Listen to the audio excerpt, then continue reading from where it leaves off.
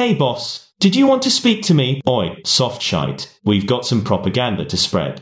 Get your lie pad and find a load of lie witnesses. We need to get the measly public to think there is a big problem in Ukraine. Oh yes, wars and rumors of wars. What on earth shall we get up to this time? Weapons of mass destruction in just 5 minutes. That can be hidden inside Russian dolls maybe. Depict poor Ukrainians using wooden guns. The usual shit. Get them wearing gas masks. Make people think it is one-sided. Big bully mother Russia. But boss, are you forgetting that problem we have? Every time I try to lie, I have enchanted life path on my back making me look ridiculous. He fucked off onto a case full of crisis actors about a missing kid called Summer Wells in the hills of Tennessee. But now he is back on world events and you want me to go blagging everyone's head that we are all on the verge of dying in World War III. Just make it up as you go along. Align reports with planned Russian military drills the lot.